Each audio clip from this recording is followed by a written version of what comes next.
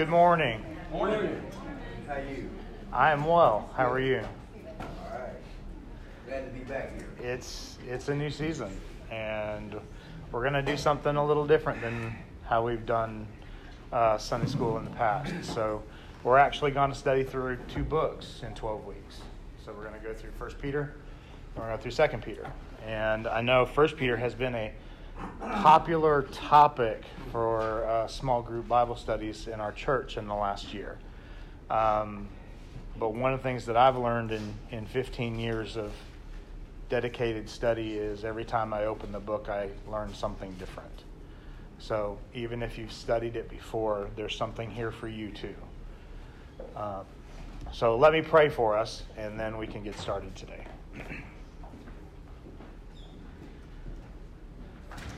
Father, we are humbled that you would choose to speak to us. The creator of the universe, the sustainer of the universe, bothers with the ants that we are on this planet to share with us your heart and your thoughts about you, about us, about how we can live in difficult times and how we can live joyfully in difficult times. Father, I pray that your word would open up our hearts and our minds to truly understand what it means to be a Christian in difficult times. Father, we hear almost on a repeated play that Christians are supposed to be joyful, and it's hard for some of us. Show us how you desire for us to be in these moments. In Jesus' name, amen. Amen. So, 1 Peter. I'm not going to call anybody out. One of the things about choosing 1 Peter and this particular study book in particular was how clearly it works through each section of Scripture. And it touches specific sets of verses and talks on specific sets of verses. And the question that I was given initially, and my wife has brought this up to me, and we talked about this yesterday, and a couple of other folks, previous Sunday school lessons that I've taught, I tried to use the questions in the material, but I didn't feel like it was doing justice to the passage we were studying. So I tried to use it as best I could, but one thing I heard a lot of is, what's the point of the book if you're not going to use it? And it's a good point, right? Why are we spending the money? Why do we spend the time working through it if it's not something we're going to use? And I told Pam yesterday, we were talking through some of this, I am so excited that this book is perfect for what we're trying to do. The questions are pointed. They point us to what Scripture is saying and how do we apply that. And I was just super excited about this material and being able to work through it. So 1 Peter and 2 Peter written by Peter. Yeah, it's written by the Apostle Peter. Who was Peter? If you had said John, we're going to have a talk after. Who was Peter? The Apostle Peter. The Apostle? What else do you know about him? He's a close friend to Jesus. Close friend to Jesus. How close? Very. He was the inner circle, the inner 3, right? There were 12 that he poured his life into. There were 3 that were closest to him. Peter was the first one. If you look through Matthew, Mark, Luke, and John, Peter is the first name on the list every single time. So yeah, he was close to Jesus. What else do we know about Peter? He's married. He's married. He had a lot of zeal. He had a lot of zeal. He liked to stick his foot in his mouth, right? And in a indirect way, he actually calls himself out in these first 12 verses. By praising the people that he's talking to, he actually calls himself out in the process. Okay? So this is the person who's talking to us. This is the person who is sharing us with what God has told him to tell us. Okay? So I'm going to read the first 12 verses, which is what this today's lesson's about. And then we're going to work our way through. Peter, an apostle of Jesus Christ, to those who reside as aliens scattered throughout Pontus, Galatia, Cappadocia, Asia, Bithynia, who are chosen according to the foreknowledge of God the Father, by the sanctifying work of the Spirit, that you may obey Jesus Christ and be sprinkled with his blood. May grace and peace be yours in fullest measure. Blessed be the God and Father of our Lord Jesus Christ, who according to his great mercy has caused us to be born again to a living hope through the resurrection of Jesus Christ from the dead, to obtain an inheritance which is imperishable and undefiled and will not fade away, reserved in heaven for you who are protected by the power of God through faith, for a salvation ready to be revealed in the last time. In this you greatly rejoice, even though now for a little while, if necessary, you have been distressed by various trials, that the proof of your faith, being more precious than gold which is perishable, even though tested by fire, may be found to result in praise and glory and honor at the revelation of Jesus Christ. And though you have not seen him, you love him. And though you do not see him now, but believe in him, you greatly rejoice with joy inexpressible and full of glory, obtaining as the outcome of your faith the salvation of your souls.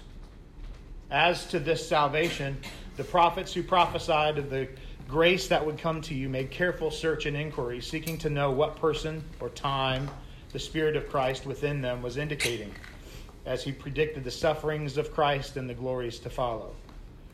It was revealed to them that they were not serving themselves, but you, in these things which now have been announced to you through those who preach the gospel to you by the Holy Spirit sent from heaven, things into which angels long to look. So first question from the book. Okay. As children, we eagerly anticipate holidays or special events. Peter opens his letter with a reminder of what we can look forward to, a glorious future in heaven.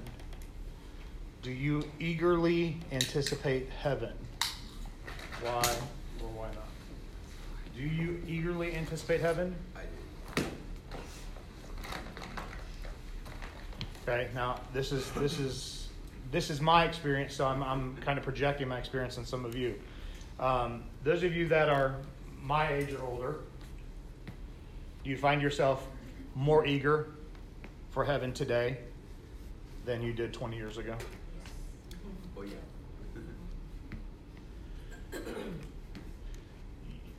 The happenings of life, the effects of sin on our lives. For me, it's, man, Lord, can I ever get past this? I know in heaven I'm going to be past it. I want to get there. I'm tired of this. Is that your experience? Do you grow tired of your sin? It's just everything that's going on in the world. And the world, right? The three things that cause the harm to the believer: the world, the flesh, and the devil, right? We get tired of all of that. How can looking toward heaven be a comfort in tough times? When his promise will be fulfilled, no more tears, sin, sorrow, or death. Say that again. I said it's when his promise will be fulfilled that there'll be no more tears, sin, sorrow, or death. Fulfilled promises, no more tears, no more sorrow, no more death. Remembering this is not Remembering this is not our home. He says that in verse 1, right? My version says aliens, and I don't want to jump there yet because that's one of the questions. But yes, he calls us aliens. This is not our home. When you talk about to when will I ever keep this scene, put some time in that to think whether it's 100 years or in my case 30 maybe. Right, yeah. 40 maybe. And if you followed through the study, he actually touches on that, right? He goes to 2 Corinthians chapter 4, James chapter 1, Romans chapter 5, where he talks about that. And that's important for us, especially as believers who are dealing with this. So, verse 1, Peter, an apostle of Jesus Christ, to those who reside as aliens scattered throughout Pontus, Galatia, Cappadocia, Asia, and Bithynia, who are chosen. What is this? And he uses in the study, he uses New King James, which I'm not a fan. But he said he uses the New King James, and he's using the vocabulary from the New King James.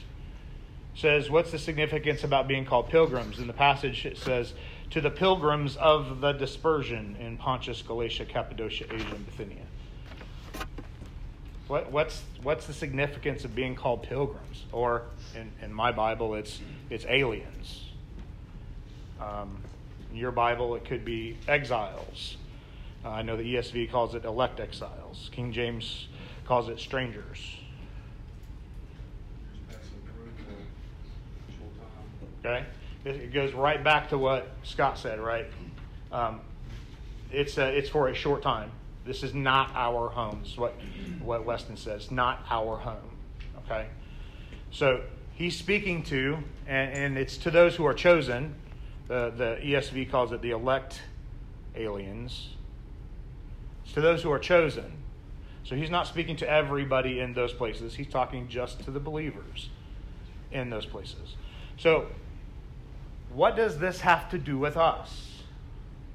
Because we're not in Pontus or Bithynia or Asia or any of those places. So he's not talking directly to us, but can this be applied to us? If there's an exile, then there will also be a gathering together. You know, if there's an exodus, they were kicked out. There will also be a gathering together. Okay. So with the going out, there's a point where they come together. So the going out is being exiled, is being aliens, is being strangers, and in the future is that coming together, right? Okay. So that's important. What's it mean to be chosen? I'm sorry. No, it's okay. I just had a thought about the exile and the kind of rejection in the world, and you said where it says this. In my mind, I remember where he says they hated me and they'll hate you too. Exactly. And that actually connects also to one of the later points in this passage. So that's important to keep that in mind. What does it mean to be chosen? Called out? Called out one? Set apart. Say it again. Set apart. Set apart. Not earned. And, you know, somebody else did the calling. Somebody else is calling you. I would say fortunate. What's that? Fortunate. Fortunate. And I'm not going to spend much time here because at the end of this session, he goes to Ephesians chapter 1, and he spends a good deal of time talking about what it means to be chosen. So we're not going to spend a lot more time there. Verse 2, he says, according to the foreknowledge of God the Father, by the sanctifying work of the Spirit, that you may obey Jesus Christ and be sprinkled by his blood. May grace and peace be yours in fullest measure. Just one note here. He didn't talk about this, but it's important to point out. Just another spot where the Trinity is mentioned. God the Father, the Holy Spirit, and the Son in one verse. So that's important. Verse 3 says, blessed be the God and Father of our Lord Jesus Christ, who according to his great mercy. If you were in the previous 2 Sunday school sessions, God's mercy and God's grace should be very evident to you. Because the entire Gentle and Lowly series was all about God's grace and mercy. Every time you read a passage of Scripture, when it mentions God's grace and God's mercy, it should light your fire. He has caused us, and it goes back to it not being ours, right?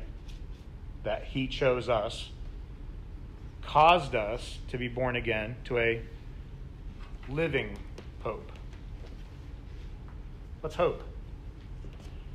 What's the world say hope is?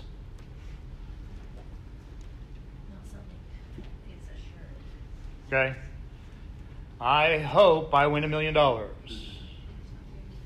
What's that? It's not guaranteed. Not guaranteed. A dying hope is the world's hope. So what's the living hope?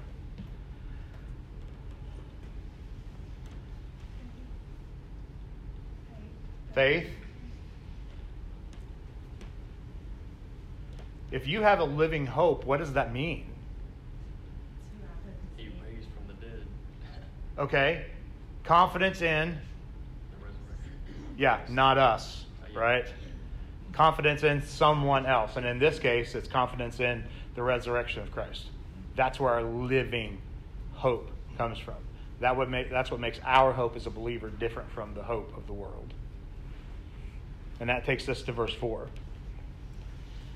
To obtain an inheritance. Inheritance is the key to these 12 verses. It's what it's all about. Which is imperishable and undefiled and will not fade away, reserved in heaven for you. How does Paul describe the inheritance that awaits believers in Jesus Christ? Imperishable. What does that mean? Won't break. What? Won't go away. Won't break. Won't go away. Can't break it. Don't have an expiration. Don't have an expiration. It's secure. It's secure. Kept. Now, if you think it's what? Kept. It's kept. If you think Old Testament, was there a inheritance in the Old Testament? The land.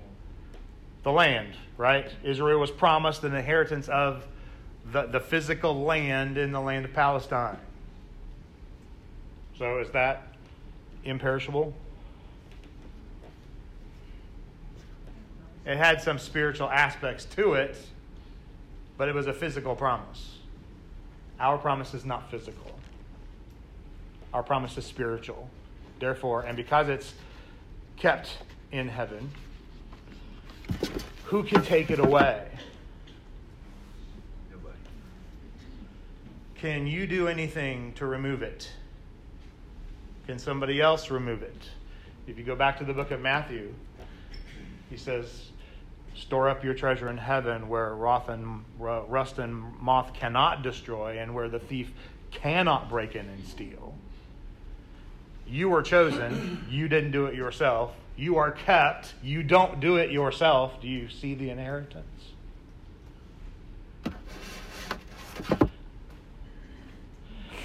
Verse 7. Actually, I want to back up to verse 6. In this you greatly rejoice. In what do you greatly rejoice? That we can't mess it up. We can't mess up our inheritance. In this you greatly rejoice, that you can't mess up your own inheritance. Even though now, for a little while, if necessary, you have been distressed by various trials. What insights into trials, this is question 3, what insights into trials does Peter give his readers in this passage? What insights into trials?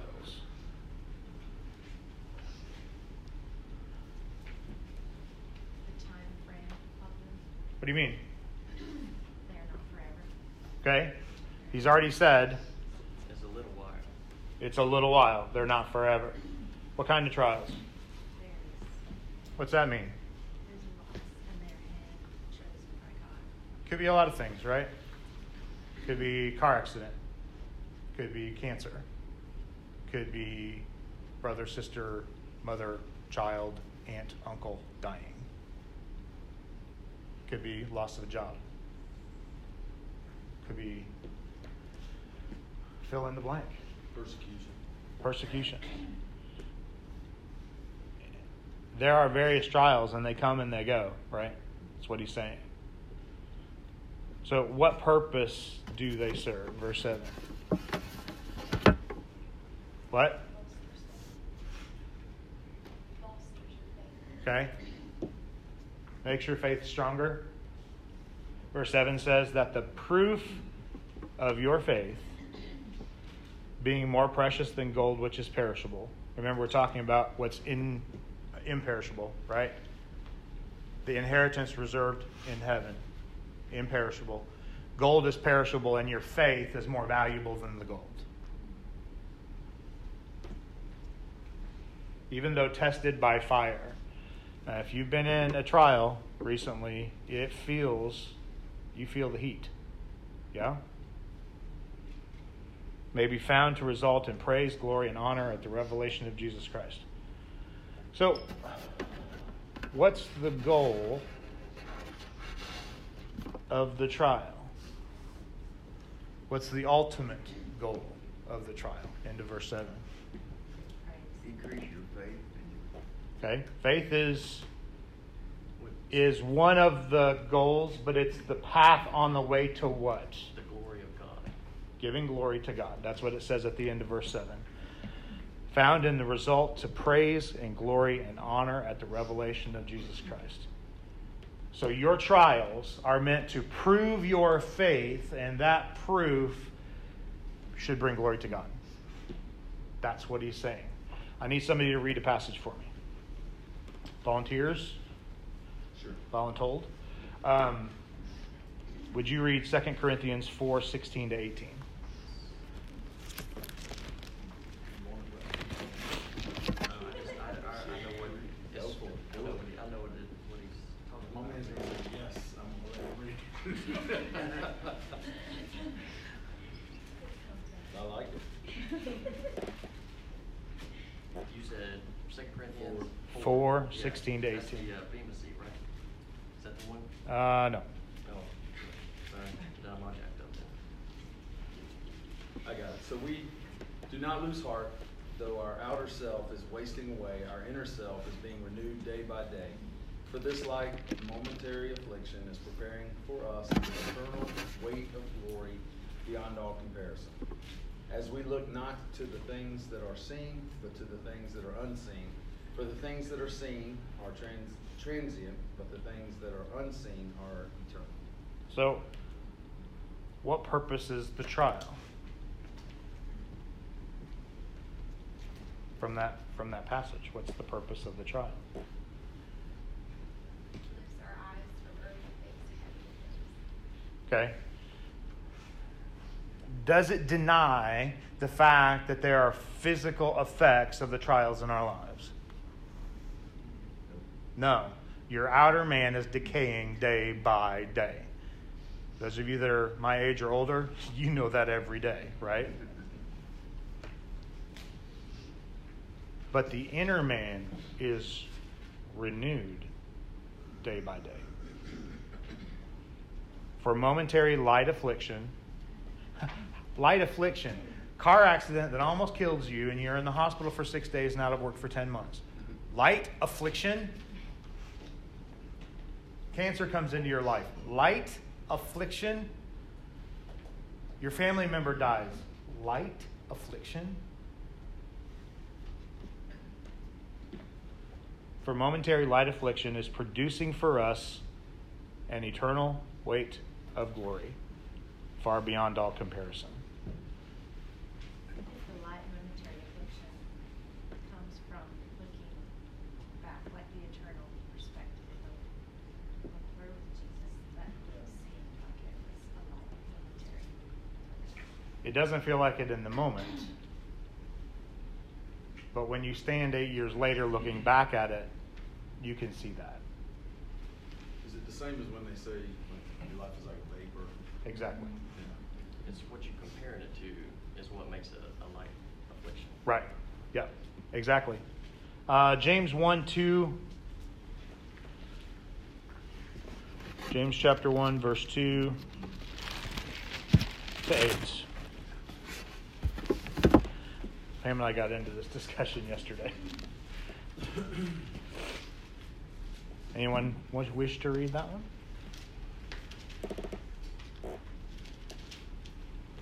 I'll do it. Consider it all joy, my brethren. No, I know why people don't want to. I don't want to hear that. I don't want to hear it. Consider it all joy, my brethren, when you encounter various trials, knowing that the testing of your faith produces endurance. And let endurance have its perfect result, that you may be perfect and complete, lacking nothing. But if any of you lacks, well, I'm going to stop there for a second. So what are the results of trials? Endurance. Strengthen faith. Say that again. Strengthen faith. Strengthen our faith. Yeah, make us strong.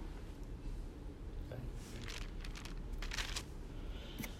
But if say it again. Perfect. Okay, perfect. Complete. Complete, okay. The Greek word for perfect means to make you mature. Okay? Your maturity level as a believer grows as you endure those trials. But let him ask in faith without doubting. For the one who doubts is like the surf of the sea, driven and tossed by the wind. For let not that man expect that he will receive anything from the Lord, being a double-minded man, unstable in all his ways. One more passage, Romans 5. And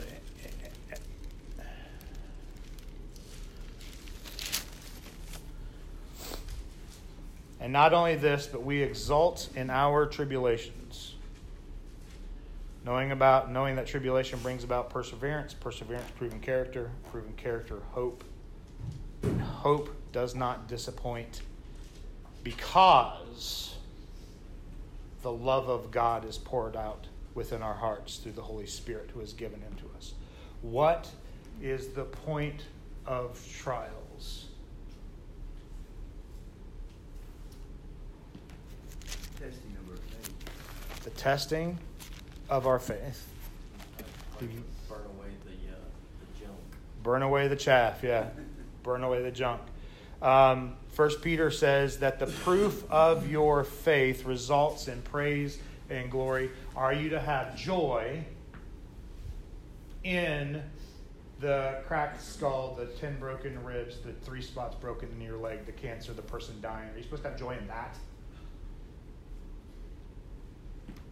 Please hear me clearly, because this is mistaught a lot of times. You are not to have joy in those things. You're to have joy in the proof of your faith, which shows God faithful. That's where the joy comes from. Not in the situation. That's why you jump back to, was it 2 Corinthians 4:16 through 18? The outer man is decaying, but the inner man is renewed day by day. It's important for you to understand that it's not the situation that you find yourself in that brings your joy. Your joy comes from knowing that your faith is being purified, is being smelted down so that it is pure. And your joy in what the situation is the fact that God is making you more like his son. That should bring you joy. So it's not easy. But does it change your perspective? Do you stop seeing your trials as something that's beating you into the ground and start seeing your trial as something that is beating the dross out of you so that you can be more like Christ?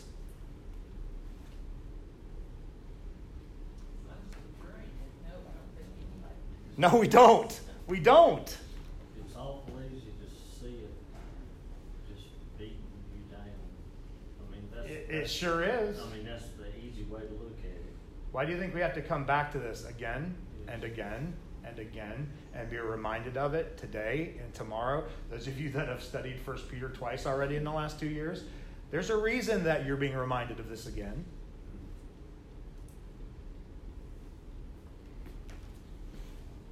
Verse 8 and 9. And though you have not seen him, you love him. And though you do not see him now, but believe in him, you greatly rejoice with joy inexpressible and full of glory, obtaining as the outcome of your faith the salvation of your souls. Peter's already said that they're encountering various trials. Do you know what time in history this was for these people? It was the Nero, persecution of Nero time. Is that Yeah. what you mean? Yep. Okay. Nero had burned Rome. He needed a scapegoat. Christians were an easy scapegoat, so he blamed it on the Christians. Now everybody throughout the entire empire is looking to kill the Christians. But look at their response. And though you have not seen him, you love him. And though you do not see him now, the idea is right now, in the midst of your trials, you know he's there, but you don't see him, but you believe in him. And you greatly rejoice with joy inexpressible and full of glory.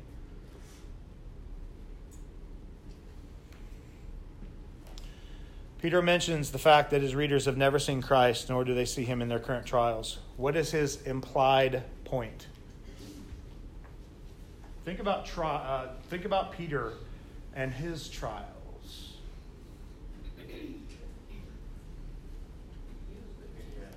He was with Jesus. Jesus said to, was it Thomas at one point? You see me and you believe. Blessed are those who see me or don't see me and believe.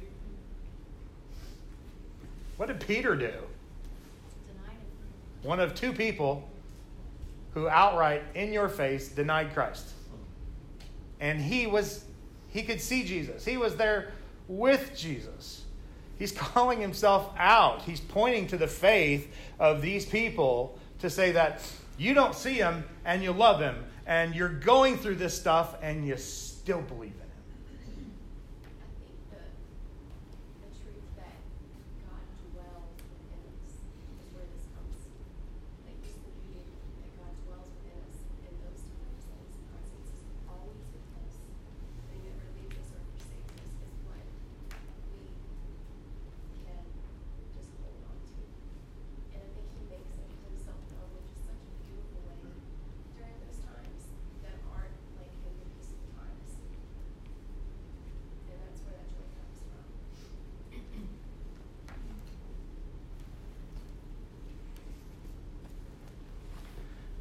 Quickly running out of time here. Verses 10 through 12. Pam and I had a good conversation about this one yesterday, so I'm curious to hear what you guys have to say. As to this salvation, the prophets who prophesied of the grace that would come to you made careful search and inquiry, seeking to know what person or time the Spirit of Christ within them was indicating as he predicted the sufferings of Christ and the glories to follow. It was revealed to them that they were not serving themselves but you. In these things, which now have been announced to you through those who preach the gospel to you by the Holy Spirit sent from heaven, things into which angels long to look. So the question was, what surprising insights are revealed about the Old Testament prophets and the angels? And I'm going to give you a minute, because if you want to look back through those 3 verses, because we dug on these yesterday. But it's an interesting point that's made. Well, what they were prophesying was all pointing to the Messiah that would come, and the time that he, walked the earth and ministered and all that. It was all looking for them and what would transpire after, the consequences of what Jesus did. Okay. The pouring out of the Holy Spirit and all that stuff. Who is Peter talking about the first part of verse 10? The prophets. Who is he talking about? Let's be specific. Jeremiah. Ezekiel, Daniel. Okay. Isaiah. Moses. All those who prophesied about the grace to come. Anybody that talked anything about what was to come. Now, what do you find interesting about the end of verse 10 and 11? Who prophesied of the grace that was to come. So they knew that there was grace coming. They knew that grace was coming. But made a careful search and inquiry, seeking to know what person or time the Spirit of Christ within them was indicating as he predicted the sufferings of Christ and the glories to follow. Did they have the whole story? Did they ever have the whole story? Did they ever stop looking for the whole story? Careful inquiries and searches. They had an understanding of God's grace. They knew God's grace was coming. They didn't know who it was coming through. They didn't know when it was going to happen, but they knew it was going to happen. They had enough information revealed to them by the Spirit to write the books that they wrote that if people here at Jesus' time had paid attention, they would have known it was Christ. Because who did Jesus quote the whole time that he was on the earth? The prophets. Now, this is interesting. In the beginning of verse 12, it says, "It was revealed to them that they were not serving themselves but you." So they did understand that what they were talking about, the prophecies that they gave, were not for themselves. But then it says, in these things which now have been announced to you through those who preach the gospel to you by the Holy Spirit sent from heaven. Who's he talking about now? Because it's not the prophets anymore.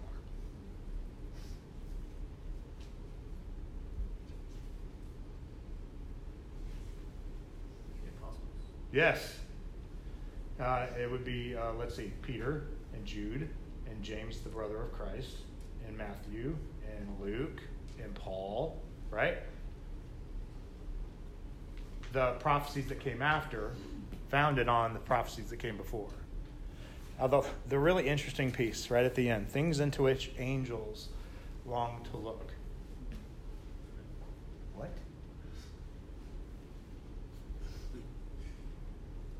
Why?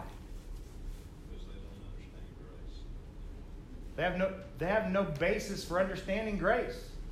Well, they're not. You're either a fallen angel and your fate's sealed, or you're an elect angel and you never fell in the first place. They're not made in the image of God. And they're not made in the image of God. Christ has come to restore the Imago Dei, to restore us fallen being to the image of God. And I was going to say the angels, their purpose is to minister to God. And the word long means to lean into. They want to see what this is about. They see the outworking of God's grace and God's mercy through time. They're outside of time, but they see God's grace and mercy through time. And they want to know what this is about. Do you ever wonder if the angels look at everything God does because it says, what? I know we would feel that way, right? So I'm out of time, so I'm not going to go into Ephesians, which is where the going deeper goes. But I want to encourage you, if you haven't gone into the going deeper, read that passage in Ephesians and then answer those 3 or 4 questions, because Pam and I had this conversation about that yesterday. One of the questions specifically, it says, question 7, both Peter and Paul explicitly state that God chooses people for salvation. What does it mean? What should our response be? And Pam kind of looks at me funny, and she goes, it means God chooses us. Right? And she's like, it seems like a kind of duh question. But I need, maybe you're feeling the same way. Maybe that was kind of a duh question. God chooses us? Duh. But remember this, okay? Most of you, many of you have been sitting under our elders' teaching for anywhere from 1 year to 14 years, right? And they are faithful in teaching about the election of God. They are faithful in teaching about God's sovereignty. But those around us in our community have not had that. So for us, what comes across as, well, duh, yeah, God chooses us. They think, some outside of our congregation believe, that I did the choosing. I chose Christ. It was me. I made the decision. I got baptized. I walked the aisle. I signed the card. And he goes through, if you haven't read through recently the first chapter of Ephesians, go through there and underline every time it says, he did this to us. He did this to us. Because the first thing you have to do with somebody like that is say, go back and read for Ephesians chapter 1 and underline every time it talks about what God did to you. And then come back and tell me that you did it. For us who have been immersed in the sovereignty of God and the election of God, that does seem like a duh question. But there are many, many, many people in our community that don't see God's sovereignty and God's election in their salvation. So we have to be mindful of that.